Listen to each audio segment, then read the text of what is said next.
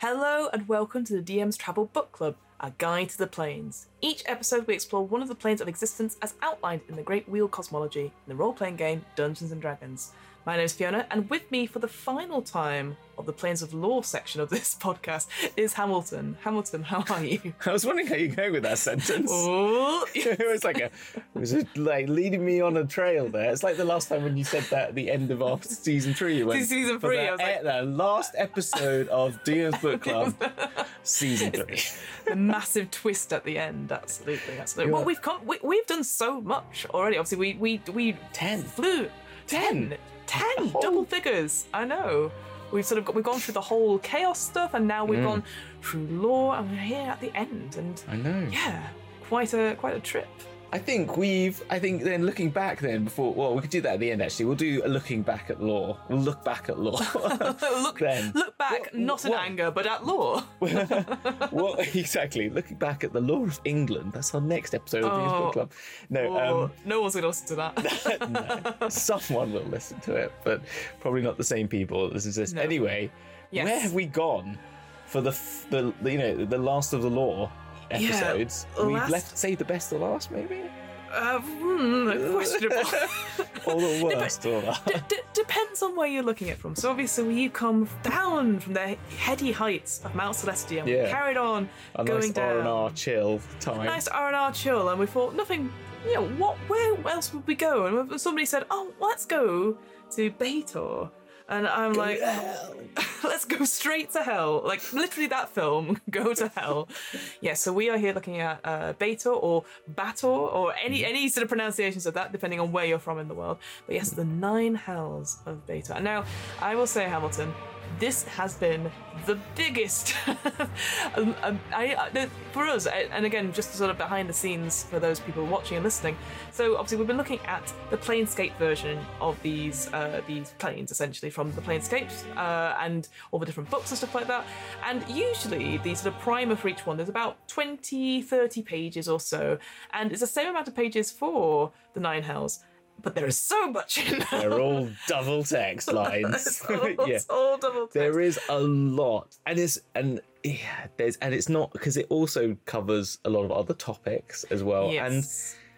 And as it says in the book, everyone wants to go to hell for some reason who plays D&D. Yeah. That's why they had the satanic panic for some reason, clearly, because it says in the book, your players are going to want to go here. They shouldn't, but they will. And we're going to try and stop them. Yeah, exactly. It's just because it's the most famed and along with the Abyss, I think, and I think there's something about it. It's that making deals, it's the fiery pits, it's the pure evilness and the trickery, but also the fun in the trickery.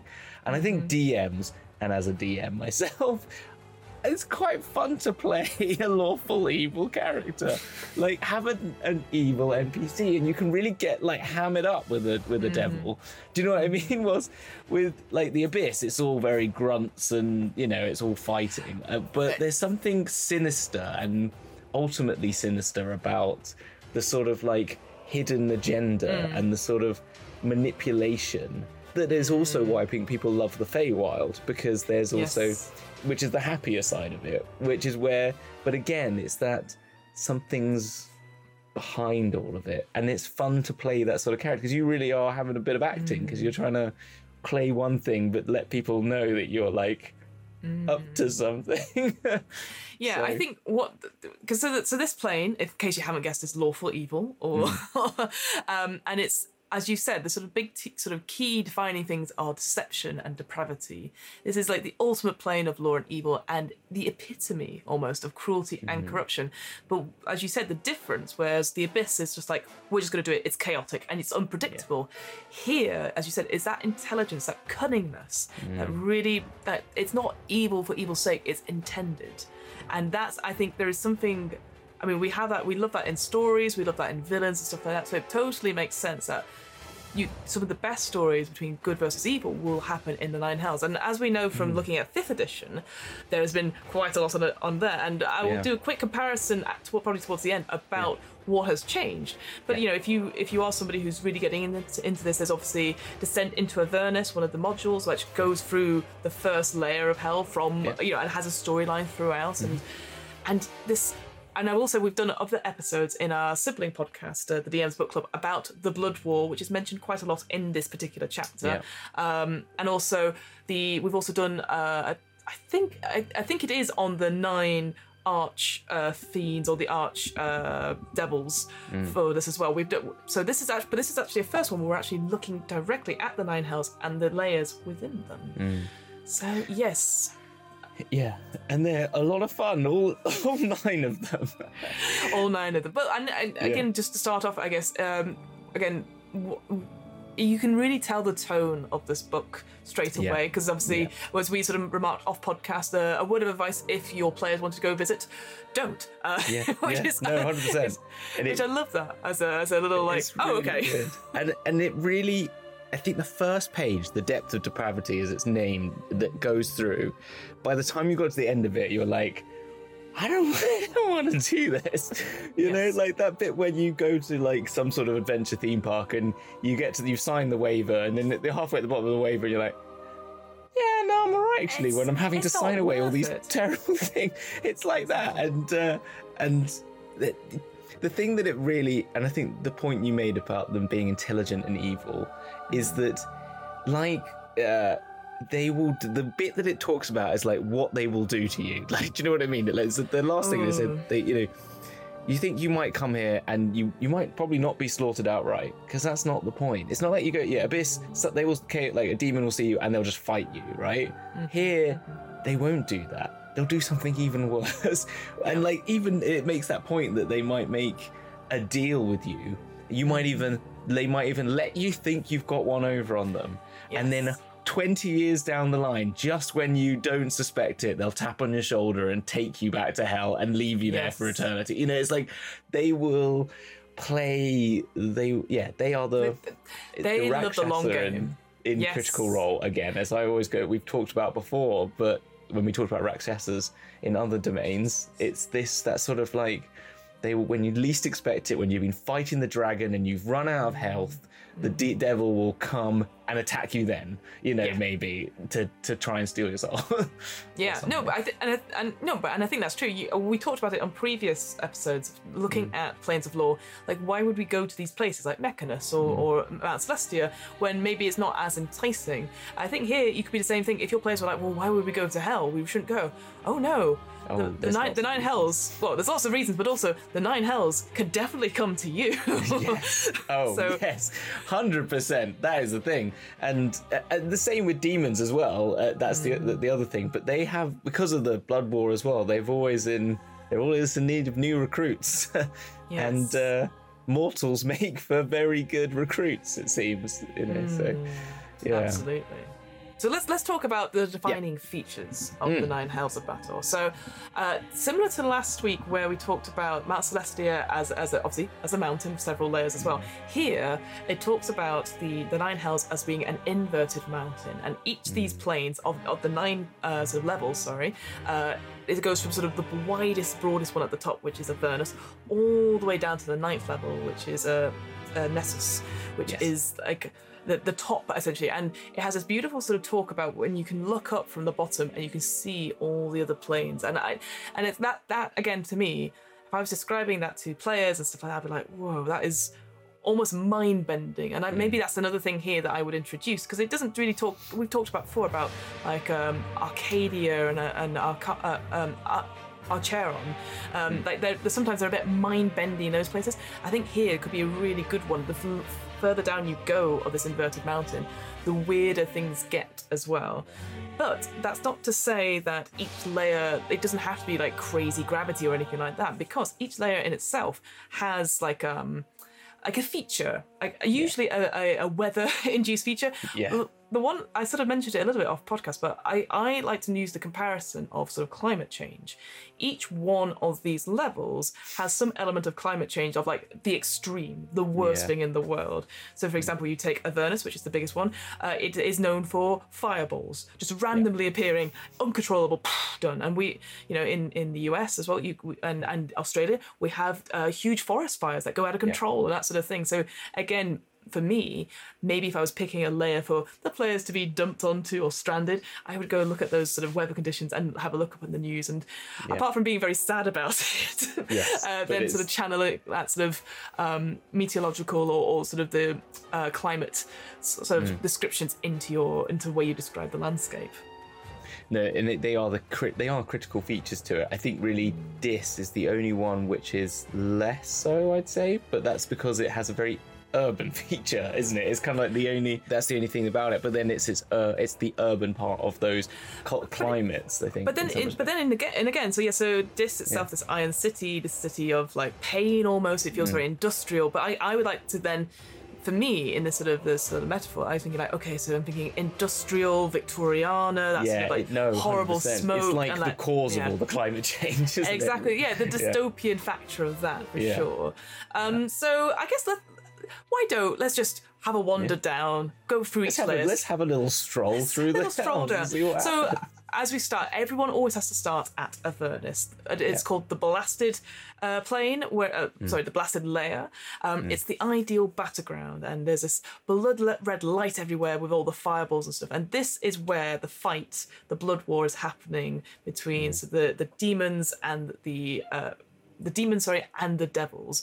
And it's interesting, in Planescape, it doesn't really talk too much about the angelic forces, the Celestials per se. Presumably they like staying on Mount Celestia because they're like, you guys, you sort yourselves out. You don't come up here. Whereas in 5e, there's definitely more of a sort of a trident, sort of a Triforce sort of thing where they're all they did mention it in Celestia. They do go off and fight them, but it is more of a defensive seeming, isn't it, than being... But yeah, exactly. And people in Isgard are just fighting themselves for no apparent reason. But I'll just keep going on about that. When they could be doing something useful. Absolutely. It's, essentially imagine like a wasteland scattered with rocks of obsidian and quartz. This is a little fact that I read and was like, that sounds awful, is that some of these rocks have faces on them. Yes. I know, and they don't know into them. Look like they're in torment. Well, carved in quotation marks could be actual petitioners or people that have been trapped there. But I like that idea that you go roll a perception check and you go, oh yeah, that rock has a face on it. And it's just there's no lakes or rivers per se, except we have the river Styx that sort of flows down the middle of Avernus, and we'll obviously talk about the river Styx a little bit more later on because it is more connected to one of the other planes. The thing I quite liked about this particular layer, this Avernus, so there's this talk of these ruined gate towns, sort of a line of villages and stuff that have been sucked in essentially from the Outlands. The most recent one of this is a place called Darkspire, which in the sort of the bigger primer at the beginning of all these books was talking about Darkspire or Darkspine, sorry, as a sort of it's the only safe place currently, so maybe you would want to go there, but there's this little rumor that obviously it got pulled through this portal, the cursed gate in a place called Ribcage. It got pulled through, and now there is other things are happening, so they don't know whether this place Darkspire is going to be pulled back or if the rest of Ribcage is going to come through to Avernus. So everyone's like, oh, we don't know what's going to happen. Yeah, it's kind of cool. Because the Abyss, is gate town, is constantly being sucked into the Abyss, slowly but surely, and that happens more regularly because as it sort of develops and grows. But yeah, this one is kind of more particular that it's actually just stolen part of the town, and there's waste of all of them. And I quite like how it's called the Black Spine, and then was it the Dark? Sorry, Dark Spine, Dark Spine, yeah. And then they've got and then it's Ribcage. You kind of think, what happens next? What happens to Ribcage when that comes in? Do you get the neck? The collarbone? Sorry. What's it called? Oh, the collarbone here. I don't know medical term. Sorry, never mind. Yeah. It's not important to this story. But they have landmarks as well, so maybe you'd want to take in the sights at the River of Blood or the Pillar of Skulls, stuff like that. Actually, I quite like. But again, this was in the sort of the mini primer at the beginning. It talks about a little site called the Garden, where it's just a place of absolute beauty in this horrible, terrible place. And it talks about how the more people that go visit it, more plane walkers that go visit it, the larger it seems to get. And it has this sort of feature about it being, it doesn't allow any violence whatsoever. So fiends and devils and demons avoid this place completely. So you're like, wow. So what is this place here? Is this sort of a false sense of security? Are people a bit too happy here? And it talks about people going missing and leaving all their possessions and all that sort of thing. And I just like, I quite like that. It's sort of, hey, look, a safe haven. Fae to me. Yeah, exactly. So I like that idea that you can have a little spot of like serenity in this horrible, horrible place, but it's not what it seems. Just makes me think of the song "In the Garden of Eden." You know, there's like sort of rock version of the Garden of Eden. Anyway. But like the idea that fiends avoid it, and you're like, we're in the nine hells. Why would fiends avoid some? I just thought, it's very interesting. It's gotta be Fae. It's gotta be Fae. It's gotta be Fae. You're worth it. Maybe it's Maybelline. Maybe it's Avernus. Maybe it's. The other thing to note quickly about this first layer as well is that Tiamat is on this layer here in Planescape. She is just more of a guard. She guards the entrance, the only known stable entrance for next layer, this sort of thing of Dis. So she's not trapped here. Not like in 5e, which I quite like the 5e, because the 5e notes say that she's trapped here because she made a deal with Asmodeus, but no one knows the dark of what that is. Yes. And I kind of like that, because there's a sort of... I've used that in our campaign, so there's something going on there. But yeah, I think it's quite... And this is the interesting thing as well. As we'll go down this, like, so let's come quickly to the politics of this place. So for each level, there is a ruler, sort of an arch. I keep going demon, arch devil, or someone that rules and looks after how that layer is being run. That is different. So that's the Lord of Nine, they're called. In opposite to that, there's something called the Dark Eight, which are these sort of 8 sort of pit fiends that sort of organize the different sort of armies and contingencies for the Blood War. So it's tricky because the Dark Eight doesn't really feature too much in 5e. So it's just to let you know that. What's interesting and the biggest sort of comparison is something I was a bit shocked by, but it kind of makes sense in a way, is that in Planescape, not many of these arch devils are named at all. So certainly, I thought that was weird. Yeah, it's weird, right? But I wonder if because Planescape is older, it is second edition and stuff. So maybe what I discovered through 5e is that they like naming things. They like going, oh, by the way, here's all the levels, here's all the things. Whereas I wonder in Planescape, they're like leaving it open for later on. There's other boxes that sort of describe it, so maybe more in the production line. But also, you could also make it up yourself. That, for example, there is no archdevil on the first plane of Avernus, or the first layer of Avernus. That they're having it, people keep dying as a result of it. Maybe you go there and you accidentally become, for whatever reason, the archdevil, and you're like, oh no, I didn't want that. So I guess there's other ways you can play with it. And I think that's what I quite like about this. It fits with the idea that the old school story of like names mean something, and knowing something's name gives you control over it in a lot of spells, and so they wouldn't give away their names. Do you know what I mean? But then, as it says in this, the ones that people know, they keep calling them, they keep calling on them all the time because they want to try and get something off them or try and get a deal out of them. So it's sort of... Yeah, I guess maybe people are more more secretive about how they do things, or I quite like that an archdevil likes their privacy. I quite like that. That's really good. All right, well, let's go on to the second layer. So Dis, the Iron City. So this one, we do know who runs this. This is the Archduke Baator, which is sort of what Dis is named after. And yes, very industrial. There's a smoke and intense heat. This idea that there is an iron tower in the center of this place. It's all again grimy and dirty. So going back to what I was thinking about, so that metaphor of like climate change stuff like that. Absolutely. This would be like the horrid things. If the place burns, like if you're makes me think of like Mordor, or like Yes. Or like Sauron's tower. I forgot the name of the tower. Sorry. Oh no! Hand in your geek card instantly. Oh, I could get it if I wanted to put my mind to it. But anyway, it just reminds me of those sorts of like big black towers, big pits of fire making things. Yeah. Yeah. Imagine you could easily sort of, if you want, again, thinking back to if you're doing research, look at coal mines, for example, anything like that. Like certainly in the 80s, there was so many, people being put down in those really rickety things and just like getting the coal back up and stuff, and just the tightness of that. And but having on top this almost like, what's it, retro futurism, is that what it's called, where it's sort of like a sprawling sort of metropolis, but it's just horrible. Like Gotham. Like Gotham, absolutely. Yes. Oh, Baator is Batman. Should have seen that coming. Yeah. It's what happens when Batman finally becomes evil. He's actually Baator. I think there is also adventure it mentions in this, the Fires of Dis, which is actually I remember being well received at the time. So it's kind of an interesting, if you want to then use something, you go to Avernus and you feel like, hey, I want to keep going down. There's another one that deals with Dis. Yeah, I think I think that was Dis and Dash. Oh, that was the first rejected name for that. Yeah, exactly.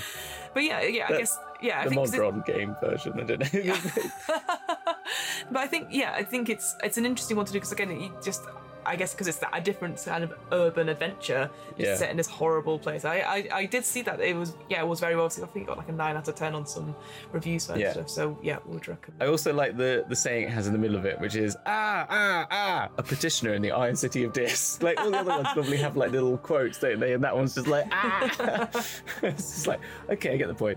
I also like this little thing that really got me is that they are on a secret plan to create they're building a life-size working model of Sigil in this, which is a huge city nonetheless, and it's inverted donut Taurus thing, like, which is a weird shape in itself, just so they can understand all the locks that Lady Opain used to control her city, which I think is really how cool is that? Like, imagine that you arrive and for whatever reason you get shown into the foreman, and then you just open out onto like what I imagine it to be like. If you've ever been to the Wizarding World of Harry Potter up from London, they had that huge sort of mini of the Hogwarts castle. That's what I imagine it to be like, except it's working size. I kind of like the idea that then you would walk around it and it would be just like like stone like inverted like casts of all the buildings, so it's like a completely dead city, and then making that like what inhabits that and how, like, I don't know, I think that could be kind of just like the Shadowfell has like Shadowfellian versions of all the world cities. I think I kind of like that sort of sense that it would just have shadows flowing around it and like evil devils like in the corner, and just like you're trying to go. What? Okay, how about this? If your players were trying to get back to Sigil for whatever reason, but took the wrong portal, or whatever, and then they turn up in working modern, like nothing's right. The doors open and there's nothing behind the doors, and then you just like, oh no, we're in hell. Exactly. I quite like it. I don't know. I think there could be a really cool little adventure story with that. It's kind of fun. Excuse me. Yeah, I can definitely see like a chase happening and you're trying to get through things, and it's not the same as like he's like I think definitely if you started in Sigil and you wanted to like or plan to go there and stuff like that, I just think that would be such a mind fuck for your players.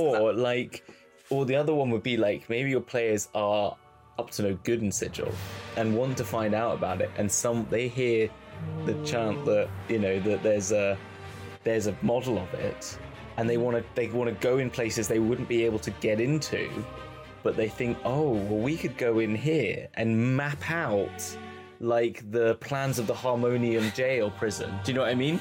So they then go to the Hells, to the Harmonium fake version, map it all out, but then they have a little deal with it. They have to deal and do some, get all caught up in the Hells. I just love the idea they open find out. I just love the idea they open the door and then Despater's there like, what the fuck are you doing? Like, oh exactly. No, run! Right, yeah, exactly. Fuck. Maybe it would have been easier to have just broken in. Yes, absolutely. All right, going on to the third level. Minorus. The stinking mire, essentially. This idea of acid rain coming down from a leaden sky like burning tears, followed then by sleet, followed then by hail. It's basically Britain. It's basically Britain, except with acid rain. We do have acid rain in this country. We do. Yeah, so thank you, climate change. Well, I quite like those. No problem. Like thumbs we up. need to get Captain Pollution flying across the screen right now to say that. So there was a really cool description about this oily residue that sort of came down from the rain and from the sleet and stuff that covered everything. That wasn't necessarily acid-like, but just that idea that it was just grimy and mucky, and nothing can get rid of it unless you leave this actual layer, which I thought was really good. And the hail itself flays skin, so you can't be stood out in it for too long, because then you'll just be ripped apart by it. Which what it just made me think of is like, have you like ever battered anything? And you've got batter on your hands, you know, when you batter, not battering, so like when you battered fish or something, like food batter, not battery. Like, sorry, clarify. Have you ever battered anything? No, as in when you get like the egg whites and the flour and and you've just like that feeling on your hands. You're like, oh, I just want to get it off. It's those horrible things. Yes. But imagine that feeling all the time on the whole of your skin would just be the most awful thing. Horrible. That's what it made me think of. Yeah. No, I definitely think of that as well. And to go along with that, it talks about this idea, because it's known as the stinking mire as well. So, but it talks about it. Imagine a desert-sized bog, essentially. Like it just goes for miles and miles and miles, and the main city that's on this layer is slowly sinking into the marsh. And I just was like, oh, that's, again, they're trying desperately to like uproot it. There's a whole sort of story about that. The chains, yes. So let's talk about the chains. So there's this city called the Jangling Hilter, which is just simply a city just built of chains.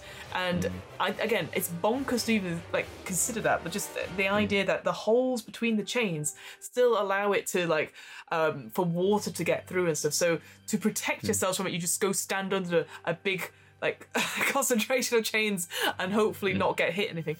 But then the idea that they can be coated in slime and rust and there's moss just and something algae. about I like my nails on a chalkboard is like metal. Like when you get two forks stuck together, it just like I can't stand it. Do you know what I mean? Like if you get two that and you do that, this makes me like, when you mix that with like bogs and stuff and chains and rust, it just like cringes me. Like this is like not my layer. I'm telling you that. Wow, it's like the one I'd be like, let's get through this one quickly. Interesting. I hadn't even considered that. Like, I definitely wouldn't like it because in the idea that the chain stuff, I can imagine it being a bit hard to move around. There's difficult terrain, hard to grip onto. It's that sense of metal grinding on metal and it just makes me. Oh, sorry. It's just like two blades getting caught. It's like the worst thing. Ooh, like, no, I definitely see that. See, I'd be awful with like fighting with sword because like if the blades like got clang, you're like, oh no, stop. Yeah. Sorry, I don't know why that's the thing that's like my nails on chalkboard, but it is. No, and that makes sense. With this particular city as well, the Jangling Hilter, or Hitter, sorry. There's like 4 quarters it talks about, but you're only really supposed to be in one quarter, like the much more. Anything others, well then the horrors might get you. And that's the thing, it's not monsters or devils or anything like that, it's horrors. So instantly to me there's something more about the city and about the stinking mire. It feels like if you've ever read any Stephen King, and like the one that I always comes to is like The Girl Who Loved Tom Gordon, which is a completely random book, I will say. I've actually read that one. But it's the girl gets lost in sort of not the outback, in the big sort of forests of America, and it's just crazy how like she just goes to, obviously it's lost for days and the only company she has is her baseball game on her radio. Anyway, it's a great story, but okay. I recommend it. It's a very interesting one from that, but yes. All right. But I know what you mean. It's that sense of that sort of otherworldly horror, isn't it? I think, and it leaves it to you to define how that would be for your players. I think so too. I think it would be a very interesting one. It does talk about rumours of like this almost like hive-like city of mosquito-like insects as well, which we've talked about in a previous one. I think it was Arcadia that had like some sort of spider-like city as well. So again, yes, they had I forgot the name of ants. Even sorry, I can't remember. They were ants, yeah. And my abyss layer that I made for my players was mosquitoes and like swampy, so like a swamp layer. Yeah, so but again, you don't necessarily think of like a layer of hell being about like swamps or something like that. And again, that's like acid rain or anything like that. So I think that what I quite like about all these descriptions is that it's unexpected per se. And the reason I say that is, as we go on to the fourth layer, that is exactly what everyone thinks of when we get to hell. Yeah, it's the easy one, isn't it? It's a phlegethos. Phlegethos. I think it must have some relation to phlogiston. Yes, because from Spelljammer. It's all about fire here. It's it's volcanoes, rivers of fire. People are dropped into lava and magma. It's hot enough and painful enough that being here is like being on the elemental plane of fire, basically. So it is just fire. There's a cool little flavour thing whereby if you are not authorised to be here for whatever reason, flames sort of turn towards you and start licking up against you and sort of thing. So again, whilst the further down you go, you don't necessarily get attacked by more because you're sort of earning the respect of the devils per se. The whole environment is still against you. This sort of rudimentary intelligence is like, you're not supposed to be here. Flames. Yeah, exactly. And they sort of just, they're sort of accosting you with flames. Like, fuck off. Yeah. It's not like in like Arcadia where you've got just some people going like, who are you? What are you doing here? It's just flames. Like, it's kind of a different experience, isn't it? Yeah, and the thing I wanted to talk about in this particular plane, so again, it doesn't really talk about who the Lord is of this one, but it's interesting. In 5th edition, there's actually 2 people who are, I think it's this one, let me just double check. Yes, in this one, in the 5th edition, there are 2 devils that run it. So and they talk about it, Archduke, I'm going to say their name wrong now, Belial, Belial, yeah. And then the Archduke Fierna. See, this is why you always need 2 people to do this podcast. But it's interesting because we've talked about them before on DM's Book Club, what their relationship is, and in this particular one, I think in the DM's guide, it talks about them being a father and daughter, but you could have them as lovers, as mother and son, and all that sort of thing, because it doesn't really matter about their relationship. They just have to work together on this. So I think that I found was interesting. That the idea you didn't have just one devil ruling everything, you have 2 who have to work together, which I thought was really interesting. But yes, they don't have that in the Planescape one. I think it's something they've developed later on. Yeah, I think it's quite interesting the wiki, the sort of lore behind that whole relationship, which you've talked about in more detail on your show, but the fact that actually Fierna is the leader whilst Belial was demoted and takes only the mantle of leadership, and actually that's an interesting thing to play off. The fact that one is really just the face and the other one is the true leader. Exactly, yeah. And I don't know, there's something that you could really just start getting into as a conflict. Yeah, because what's interesting is that they both do know that need the other person in order for this layer to work. So I just thought that was really interesting. But again, it's not necessary. It's not in the Planescape one, so we'll have to leave that aside for the moment. But it's worth checking out. I think we're sort of we're giving planar advice. It's fine. We're giving planar advice. I mean, still don't go here. Just don't go here. But if you want to, which I know you do. Oh, I don't know if you do. Not at this point. All right, going further down still to layer 5. So this is where the River Styx comes in properly this time. It's a great frozen sea, essentially. I'm going to get this wrong again. Stygia? No. Stygia. I think it's kind of Styx. So Stygia is how I've gone. That's how I've taken it. But I might be wrong. No, I think you're right. So Stygia. So yes, so this great frozen sea, and it talks about it as a place of crushing ice flows and mammoth icebergs. So I'm thinking before you get to sort of like the Arctic Ice Age. Yeah, the Ice Age essentially. Like you're gonna have that little animal squirrel thing running around. The little scratch. This sort of squirrel. From the Ice Age. Yeah, exactly. That's what I imagine.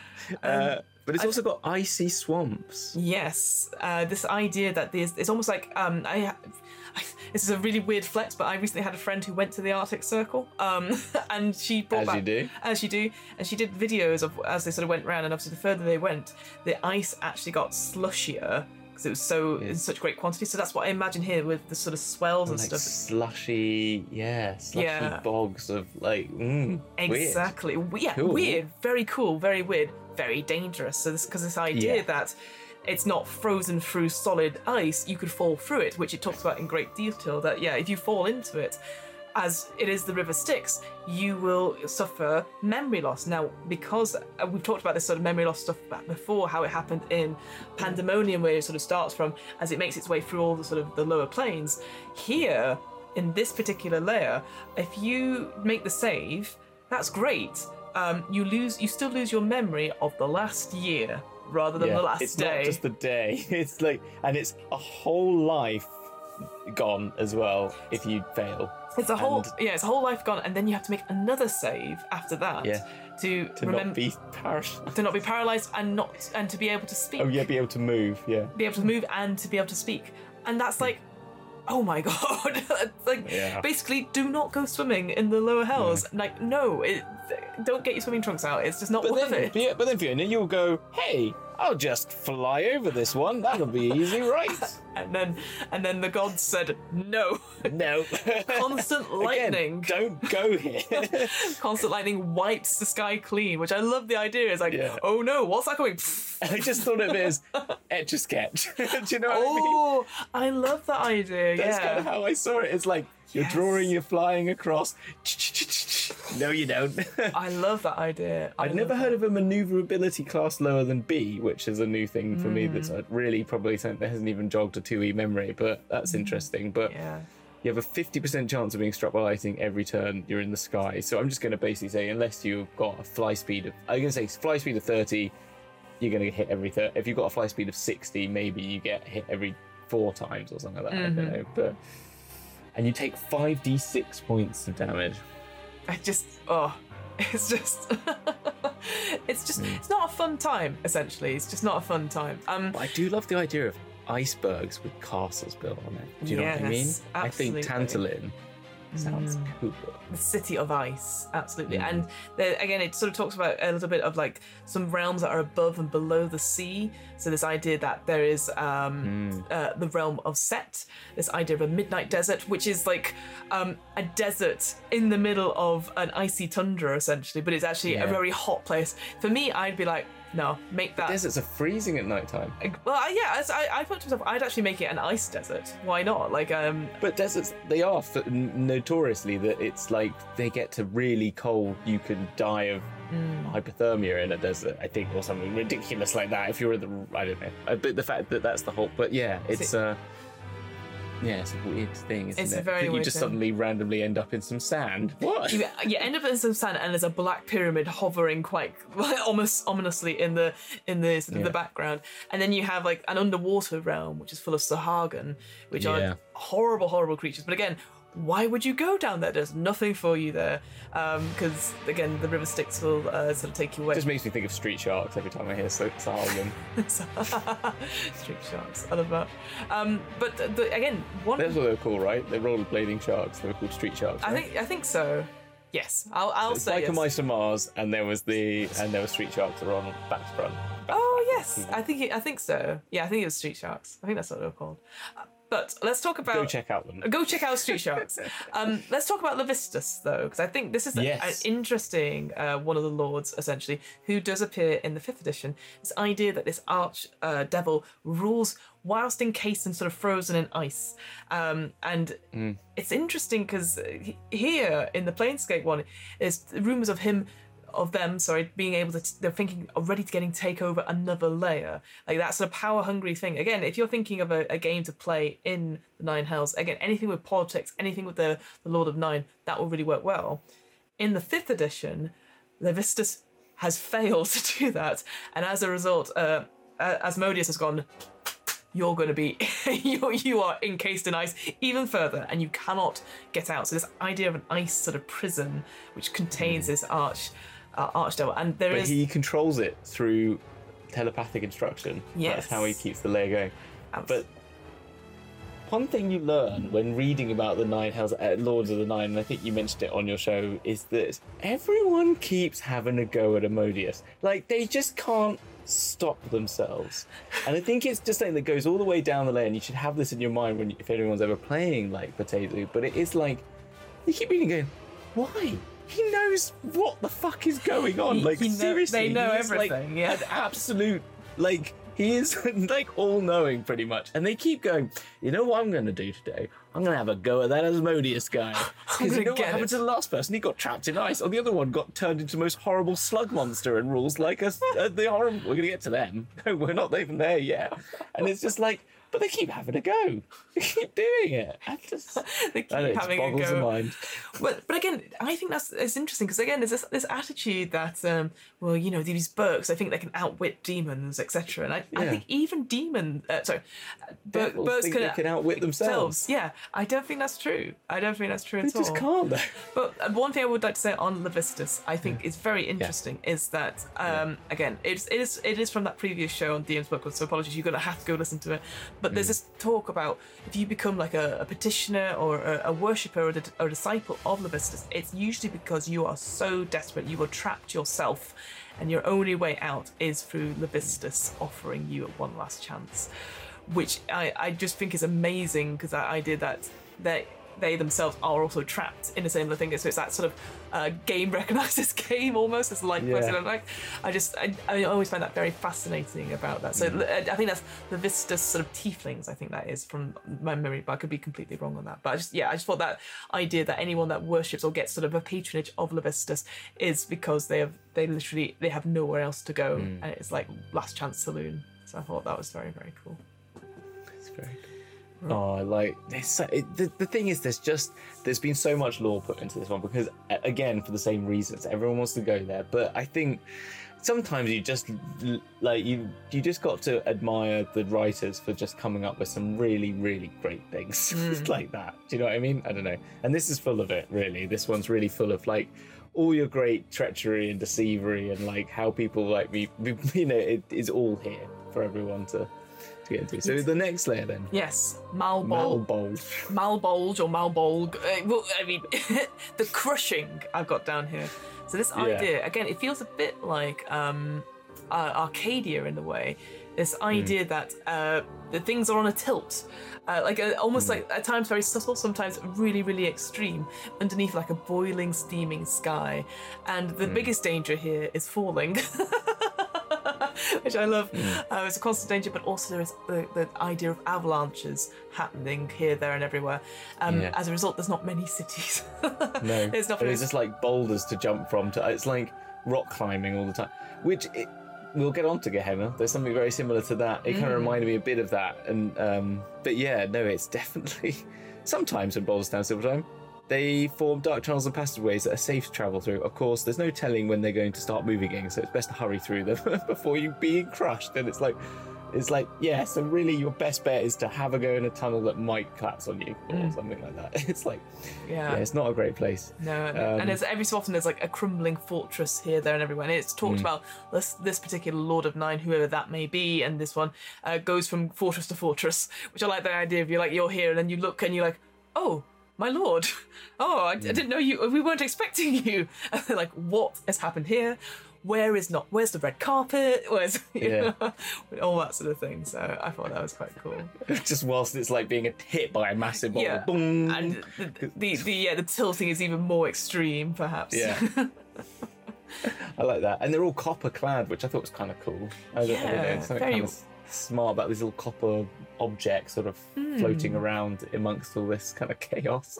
I guess it was a very interesting, I guess because it's that idea, again, I'm seeing lots of reds and sort of dark tones in here, so that idea of copper having it very shiny, perhaps, very hot. And I just like the idea of, as well, that some say cities lie underneath the ground, along with ancient monsters that predate even the Batezu. Which I think would be kind of like, that could be a fun sort of like, that's where you're going to find the dinosaurs, or something like that. That's when you go down there and it's like, da, da, da, da, da, da. You start playing that music. But discordant though, like, da, da, da, yeah. And you find like a completely crushed Jurassic Park, and you've got to survive. Welcome to Malbolge. No expense spared. Well, oh god, Jurassic Park and Hell, I didn't think we'd be coming up with that plot line tonight. Well, you know, why not? Why not, indeed. All right, let's go on to the 7th layer then. So, Yeah. Maladomi. I've said that wrong. Maladomini. Maladomini. Of the ruins. Again, every time I say it with conviction, but I don't believe myself. I definitely struggle halfway through. I think it's Maladomini. I think it is. Maladomini. Okay, I think fine. so. But yes, it's of the ruins. So this is coming back to that sort of, again, sort of kind of missed it on that last one, but this idea, obviously, dystopian, the world is going to hell, essentially. Here, this ruin stuff, like, it's already gone. This idea that there's this... here's what I thought of it. I imagined this whole layer to be, like, essentially a dump. A trash thing. You've seen those images on the news of tractors moving. Trash Island. Trash Island. I saw this place as almost like Trash Island with huge birds and stuff like that because it's just a place of ruin. There's hard labour under a blood black sky, and it's constantly remaking cities. This idea that there's just trash and rubble and stuff everywhere, but there's like, here is a city, but it's not good enough. Tear it down. Put some, or leaving certain things going. Don't do that again. So endless toil is kind of freaky in some ways, and that sort of, as you said, that sort of people constantly building a city, and then like it's like a madness into it, which is kind of chaotic in some ways, but there's obviously an order to the fact that they're just building and destroying constantly. But it's But I guess this idea of perfection, because the Lord themselves is trying to look for, like, make the perfect city, but with only what they've got. And this idea, like, it's never going to be good enough. And it's interesting, again, because you think back to buildings in cities now that, you have the very beautiful classic sort of buildings, and then you have some really terrible ones that were put up in the 70s and 80s, and then they're still there, but in ruins and stuff like that. And it's just obviously each decade has its own. It's even worse. I mean, I'm like doing updates to buildings that were only built like 10 years ago. It's like we're revamping them from 10. It's like they're only 10 years old. We're already going to spend another 10 million on them. Well, you get that as an architect yourself, right? Yeah, so exactly. But I think. Can I just say what it also made me think of? Yeah. Which is, I thought that everyone in this looks like they're out of the Queen play. What's the play by Ben Elton? What's it called? We Will Rock You, is it? The Queen, like, rock opera. Yeah, We Will Rock You. We Will Rock You. You know how the people dress in that when they're all dressed, like, in trash? You know what I mean? Yeah, because it's supposed to be, like, set in the future. And they're all underground wearing trash. And I just imagine those people. That's what came to mind. You know what? I had not considered that. That is brilliant. Yes, so you go to this and layer. You can imagine people doing stomp-like music. Dum, dum, ch, dum, dum, ch. Oh, see, so for me, it's the Matrix and going to the finest. Oh yeah, the wasteland. Yeah, I can't remember what it's called. Yeah, that idea as well. But I love that idea. Like, oh no, we're here in the ruins. Oh no, they're singing. Oh no, it's Stomp. It's hours of Stomp. Endless. You have to watch Stomp over and over again. The true hell, the true horror. Stomp and beatboxing. I mean, we say that as not very talented musicians ourselves. So, excuse me. Are you in Stomp? I definitely could be. I'm sure. Look. Oh, done. I've been in Stomp. You've done it. Well that's done. All I need to do. Right? It's not that impressive. Oh, I swept to a beat. Okay, well done. Get a gold scar.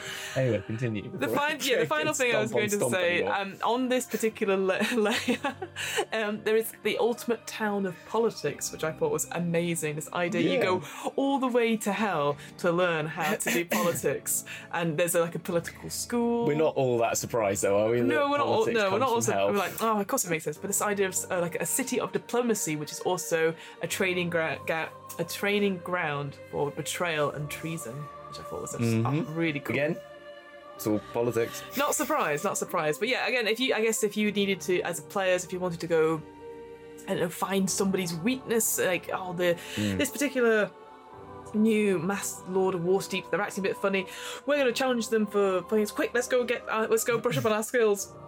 Let's go all the way down to the 7th layer. why not? But again, I like that idea that it's the art of the deal. Maybe some wheeler dealers. Maybe some, I don't know. I feel like you either go, if you want to go and beat them at law, you go to Mecanus and go and find the legal strategy, or if you want to do it the sort of lobbying way and the corrupt way, you go here. Absolutely, That's kind of, Yeah, okay, the final layer. The final... sorry, not the final layer. No, penultimate. Penultimate layer, yes. Cana, right? Cania, even, yes. So it was a bit chilly before with the sort of frozen sea. We're now going for pure ice, the plane of ice, essentially, much colder. Think now avalanches happening, things that are frozen in the ice, which again similar to that thing. Glaciers and like I feel like shards. It feels like Sharday, not cold, Sharday the crisp. singer, but shards. Shardy, yes. But yeah, there's just the line, throwaway line at the end. There are things frozen in the ice, and when people went to dig them out, they came back completely changed and horrified and wouldn't speak of what they saw. Which again, I'm like, oh, that's you. You've got your alien stuff there. Oh, you've got your Jurassic Park. Jurassic Park and ice. Oh. No, but I like the idea. There's a lot of this in Baator, and I think there's other. I haven't seen now. I don't know. There's a few other places where they've mentioned, like I think in Mecanus they mentioned things before the planes occurred. And then I think it is in Mecanus. They were saying that there is something about it having beings, and other places talk about beings of pre-Batazu and pre-Tanari and pre the Modrons, like who existed in these lands. And it just makes you wonder about, like, there's definitely some sort of story to be told there. Like, what is, like, well, we could get into this at a later date, but why are there planes and how have they turned into, like, why is it? It's kind of as if, like, what was before? The world was like a soup, and then someone created the game of D&D as like a lore for the reality, and that created the planes. It's kind of, I don't know.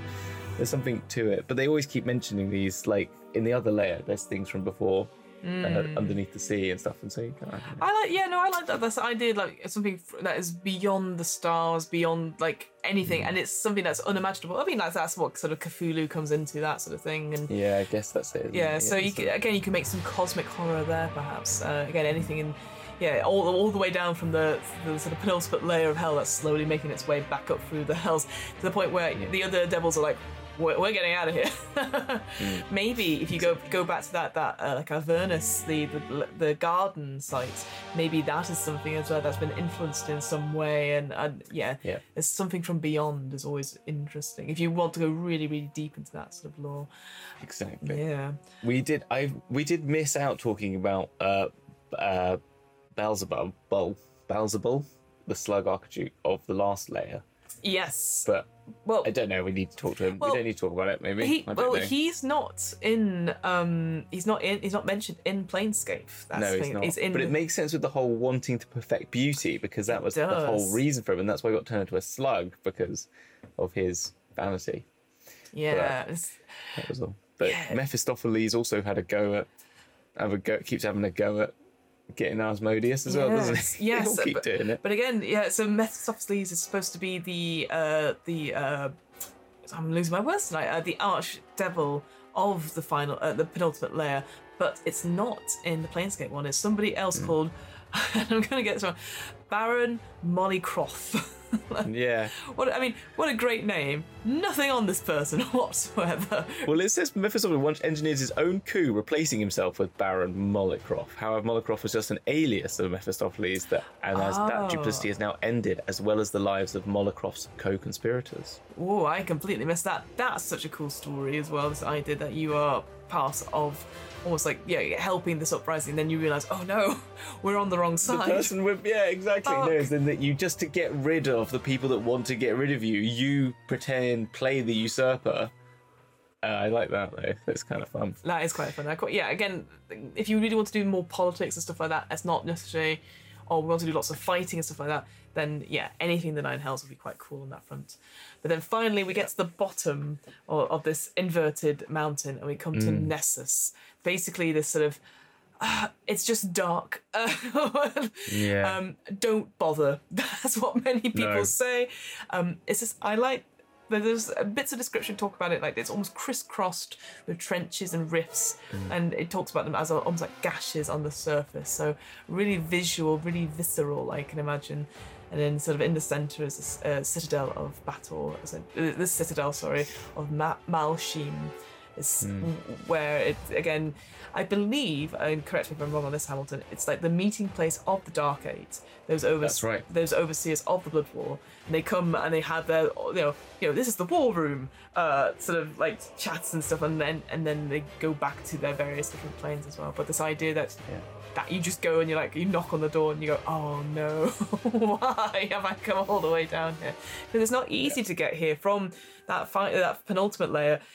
To get here, there's several ways to get in. I will say that, like, you could go in the River Styx, you could just find a random portal and stuff, but the one that's the sort of the official sort of entrance, it's sort of guarded by 999 tough guards, and then once you beat all those, just a trivial task, it says, and you then swim down 1,001 fathoms, and then you get to a portal. You're like, no, there's just no point. To somewhere awful. Yeah, somewhere awful that you don't want to be a part of. No, it's it's pretty amazing. I like now if a body were to get themselves invited here, maybe as a part of a deal, he could learn all sorts of things. On the other hand, nobody's stupid enough to try to cut a deal with those who control this layer, are they? Sort of thing, like.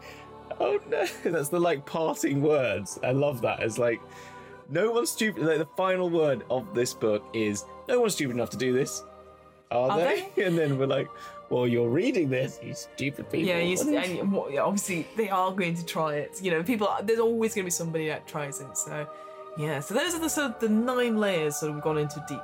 Let's have a quick look at magical conditions. Yes. Because interestingly, on this particular plane itself, the magical stuff, it's not, compared to the previous planes we've talked about, there isn't too much that is different. Like, illusion magic works fine.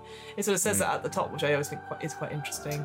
Yeah. Conjuration, summoning magic, it's a very rigorous ritual, and it requires binding of stuff, which can be quite tricky. So you could summon something and then fail to bind it, but then that creature doesn't go because it's stuck with you. And it's probably going to be very, very angry that you've summoned it, and it won't listen to you as a result. So again, having to be careful with conjuring or summoning things to help you. Divination magic is interesting because it's always like a grim tone to the results. Yeah. And the news because it's lawful, it's probably true. And yes, or a hint of truth. A hint of truth as well. And I like there's a little line that said, "News is presented in the worst possible light, though with some kernel of truth. There may be some kernel of truth to the result." So I just like the idea that, again, maybe it's just me, but I now have this image of when you're doing divination magic, is that you have almost like spinning headlines, like and it's like catastrophe in Avernus. Yeah. Blood war wages on. Yeah. Oh, I do like that. I do like that. The necromancy.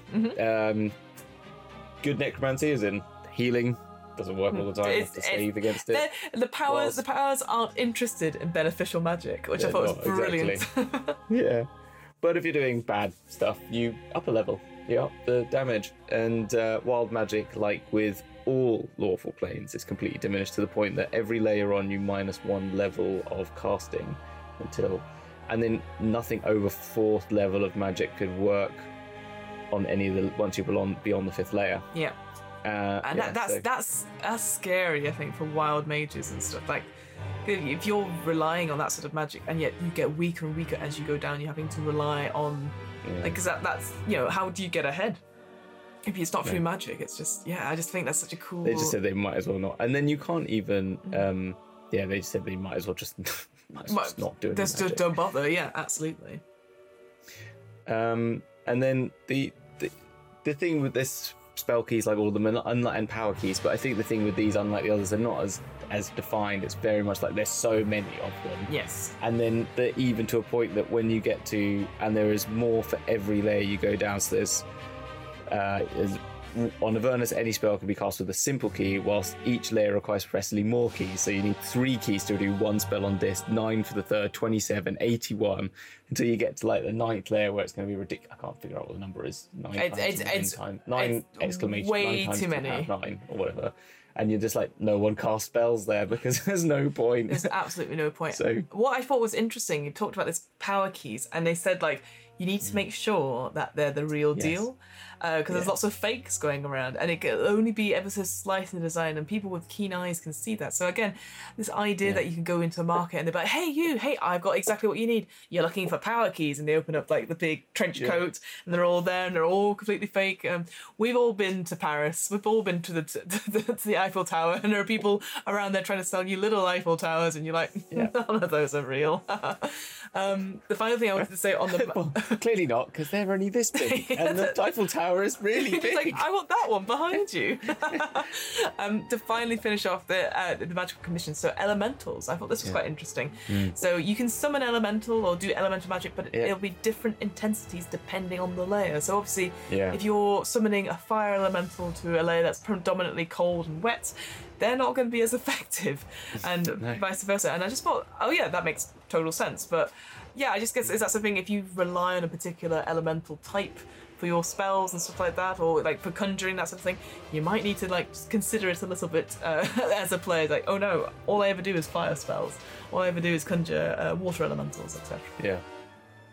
And I think the fact that it says, and it's quite nice, and I think this should happen more sometimes, because sometimes they overwrite it, which is just saying Dungeon Master can judge the circumstances for each spell, because there's already enough in this book. If they started going like listing the obvious, it would have got a bit boring. But I think there's like the one where they do the lightning all the time. You'll be like, if you cast a lightning elemental, that's going to definitely be much more powerful on that plane, isn't it? As well, you can they don't need to rewrite it. But some of the books, they have done that sort of like, we're gonna like spread this butter very thickly on everything. So I was quite happy with that one. The final sort of thing I guess we should talk about a little bit is the population. We've had mentioned it throughout, this idea of and I you've said it so many times, I still say it wrong. Is it the Baator? So those are sort of that's sort of the Planescape word for devils, and then we've got the Tanari, who are the demons essentially. So the Baator, we've sort of talked about them before, they are the largest part of the Nine Hells. They're sort of more intellectual evils, and they work on sort of pride, greed and power. That's where they sort of manipulate from. There's a strict hierarchy, but the ranks of it aren't as clear cut. But they are, like you sort of mentioned much earlier, this idea that they are willing to wait until their moment comes, and then they will strike. And this idea of making deals and twisting words. Ultimately, when you're making a deal, should you, for whatever reason, try to make a deal with these creatures, I think it's interesting because there's a little bit of a passageway about how to get in to the Nine Hells, but then how to get out. And normally, if you're trying to get out, you probably make a deal because you're trying to get out quickly. The things to remember are that these creatures will have their best interest at their heart, so that always assume that there is some hidden bargain in the words, even if it's not been explicitly said. Maybe, well, even if it's written on the paper in a language that's dead and it just looks like symbols, and actually it turns out that is where you've given up everything to them. Yeah, you're like, oh god, didn't read the fine print, should have read the terms and conditions of Apple Music. Have your exits covered, and just be, again, basically just saying no deal is ever that simple or straightforward, which I think is, again, like you sort of mentioned before, this idea of when we talked about the Feywild in other episodes and stuff, that as a DM, having to really pick your words carefully, and the same for Devils as well, this idea that having to think about it a little bit more, just be like, not necessarily because you want to catch your players out, it just makes for an interesting story to like, oh, you've asked for this, I can give you that, not a problem. Hey, let's just make a deal about it. And then you can go back and listen to it and say, oh, well, you said this 7 sessions ago. I've come now to pay my due. And you're like, right now? We're like, yep. I think my favourite one of the Feywild thing, which I think could work really well here, is like, can I have a moment of your time? And the idea that you take that moment whenever it suits the contractor. So you could take a moment like from someone in the middle of a battle, Say, I'm going to take a moment of your time, and that time is a minute. You're out of that battle for a minute, which is a long time to do. Or it could even be like, I'm going to kind of take a moment of your time. It'd be the time when they could take something from your past and remove it from your past. So it could be like, the moment that you chose to like go on this adventure, and they take that moment away from you. Therefore, you no longer are on the adventure. And you disappear back as if you had never made that choice. Exactly. And it could be completely like, Ooh. I tried to do that when I took the players to the Feywild, and they said, "Could I borrow your friend for a moment?" And they were like, and they caught me because I was like, "They're gonna come on," because I wanted like, "Can I borrow your friend?" And like just to have a look, because I was like, "Can I have a look?" Like take a look at them. But I just said, "Can I borrow your friend?" And they were like, "No, maybe not." Like, no. I was like, "Damn! I wanted you to let me borrow them." Because it's like once you've said it, then anyway. What I think is interesting about the Baator in the Nine Hells is that they're very proud of their ability to withstand the suffering, whatever their layer that they're on inflicts on them, because they believe it makes them stronger. And there's this idea that they wear hardship like a badge, and this attitude that they have to other people, like this sort of sneers down of like, "Oh, you're so weak" and stuff like that, feels very much like toxic masculinity at times. So maybe like that I would try and play that as a DM perhaps. I don't know, maybe I'll be very, very silly, but I just, this idea that they like it's something to like, I love being tortured, it's great, I feel stronger as a result of it. I don't know. I think it's just something bonkers about it. No, I like that theory. That's good. I think the only other thing to mention on them is as they go up in level, they gain like station. There's sort of 3 stations of them, and then they become less sort of like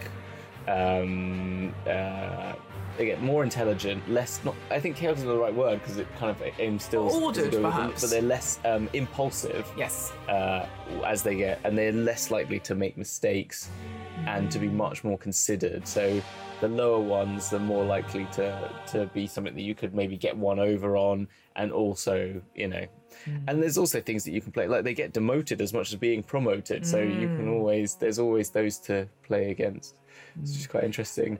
The final thing I just wanted to quickly sort of mention, this sort of the bottom rung essentially of the thing. They talk about lemures and larvae, this idea of like really low down, almost like I see it as sluggy worms. Sluggy as worms. We call them on. That's what we used to call them on Dragon's Jaws. They get turned into a sluggy worm. Yes, this idea that the larvae are selfish, proud, and ambitious mortals in life, who did evil deeds, and then now they're just turned into little worms, waiting to be sold to either the devils or the demons to be promoted into lemures as well. And it's just like, I like this idea that you are just shapeless forms of flesh, a horrible likeness, as you get promoted up, you gain that shape again, you get remolded into something, and horrible.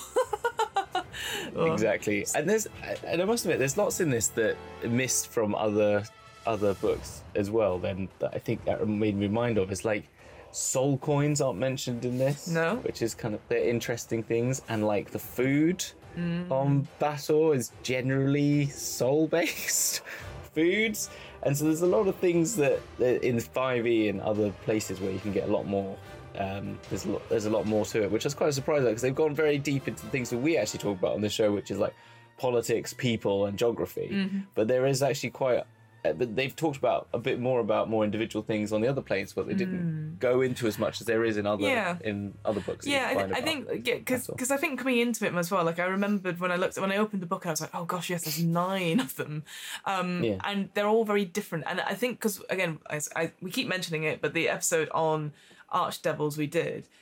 For the fifth edition, it was interesting because again, each of them had their own personalities, each of them all had their own politics against each other. And you'd think that maybe their personalities and stuff would reflect on their layer a little bit more. And here it doesn't. And I wonder if it comes back to that whole thing about, we'll detail this in a later box set or a later book, or it's open to the DM per se. Whereas I think a lot of 5th edition, it's like, here, we've done all the hard work. You can change it if you want, but if you don't want to, it's all here. Like, for example, we have done recently a episode on Under Mountain that's coming out very shortly, and in the previous campaign setting for the second edition, the first box set only talked about the first 3 levels, whereas the module, the 5th edition module, details every single layer and what you can find on it, where it goes, all that sort of thing. And it's fascinating to compare the two, because obviously they were writing it at the time going, okay, it's a big Uber dungeon under a mountain. You can fill in the blanks. Some of these rooms, they don't matter. Put them somewhere else. Take them out. Whatever. Whereas in Dungeon of the Mad Mage, it was sort of like, here are all the rooms on this level, which go down to this level, and then you can make them as detailed as you want, but everything is completely mapped out. So that's what I sort of see here, is like, I see the initial beginnings of the 9 Hells of Baator, and like how, it continues on from there, because, as we keep saying, we shouldn't go visit it. People are going to visit it, because there's something about going to hell that people really, really enjoy. Who knows why? They just want to see if they can try and win. That's it. So, well, that then is. Oh, wait. Ooh. Sorry. One final thing. I know it's like, and I'm like being Columbo at this point. from the bottom of hell, I'm like, one final thing. The optional rule that you can get in 5th edition.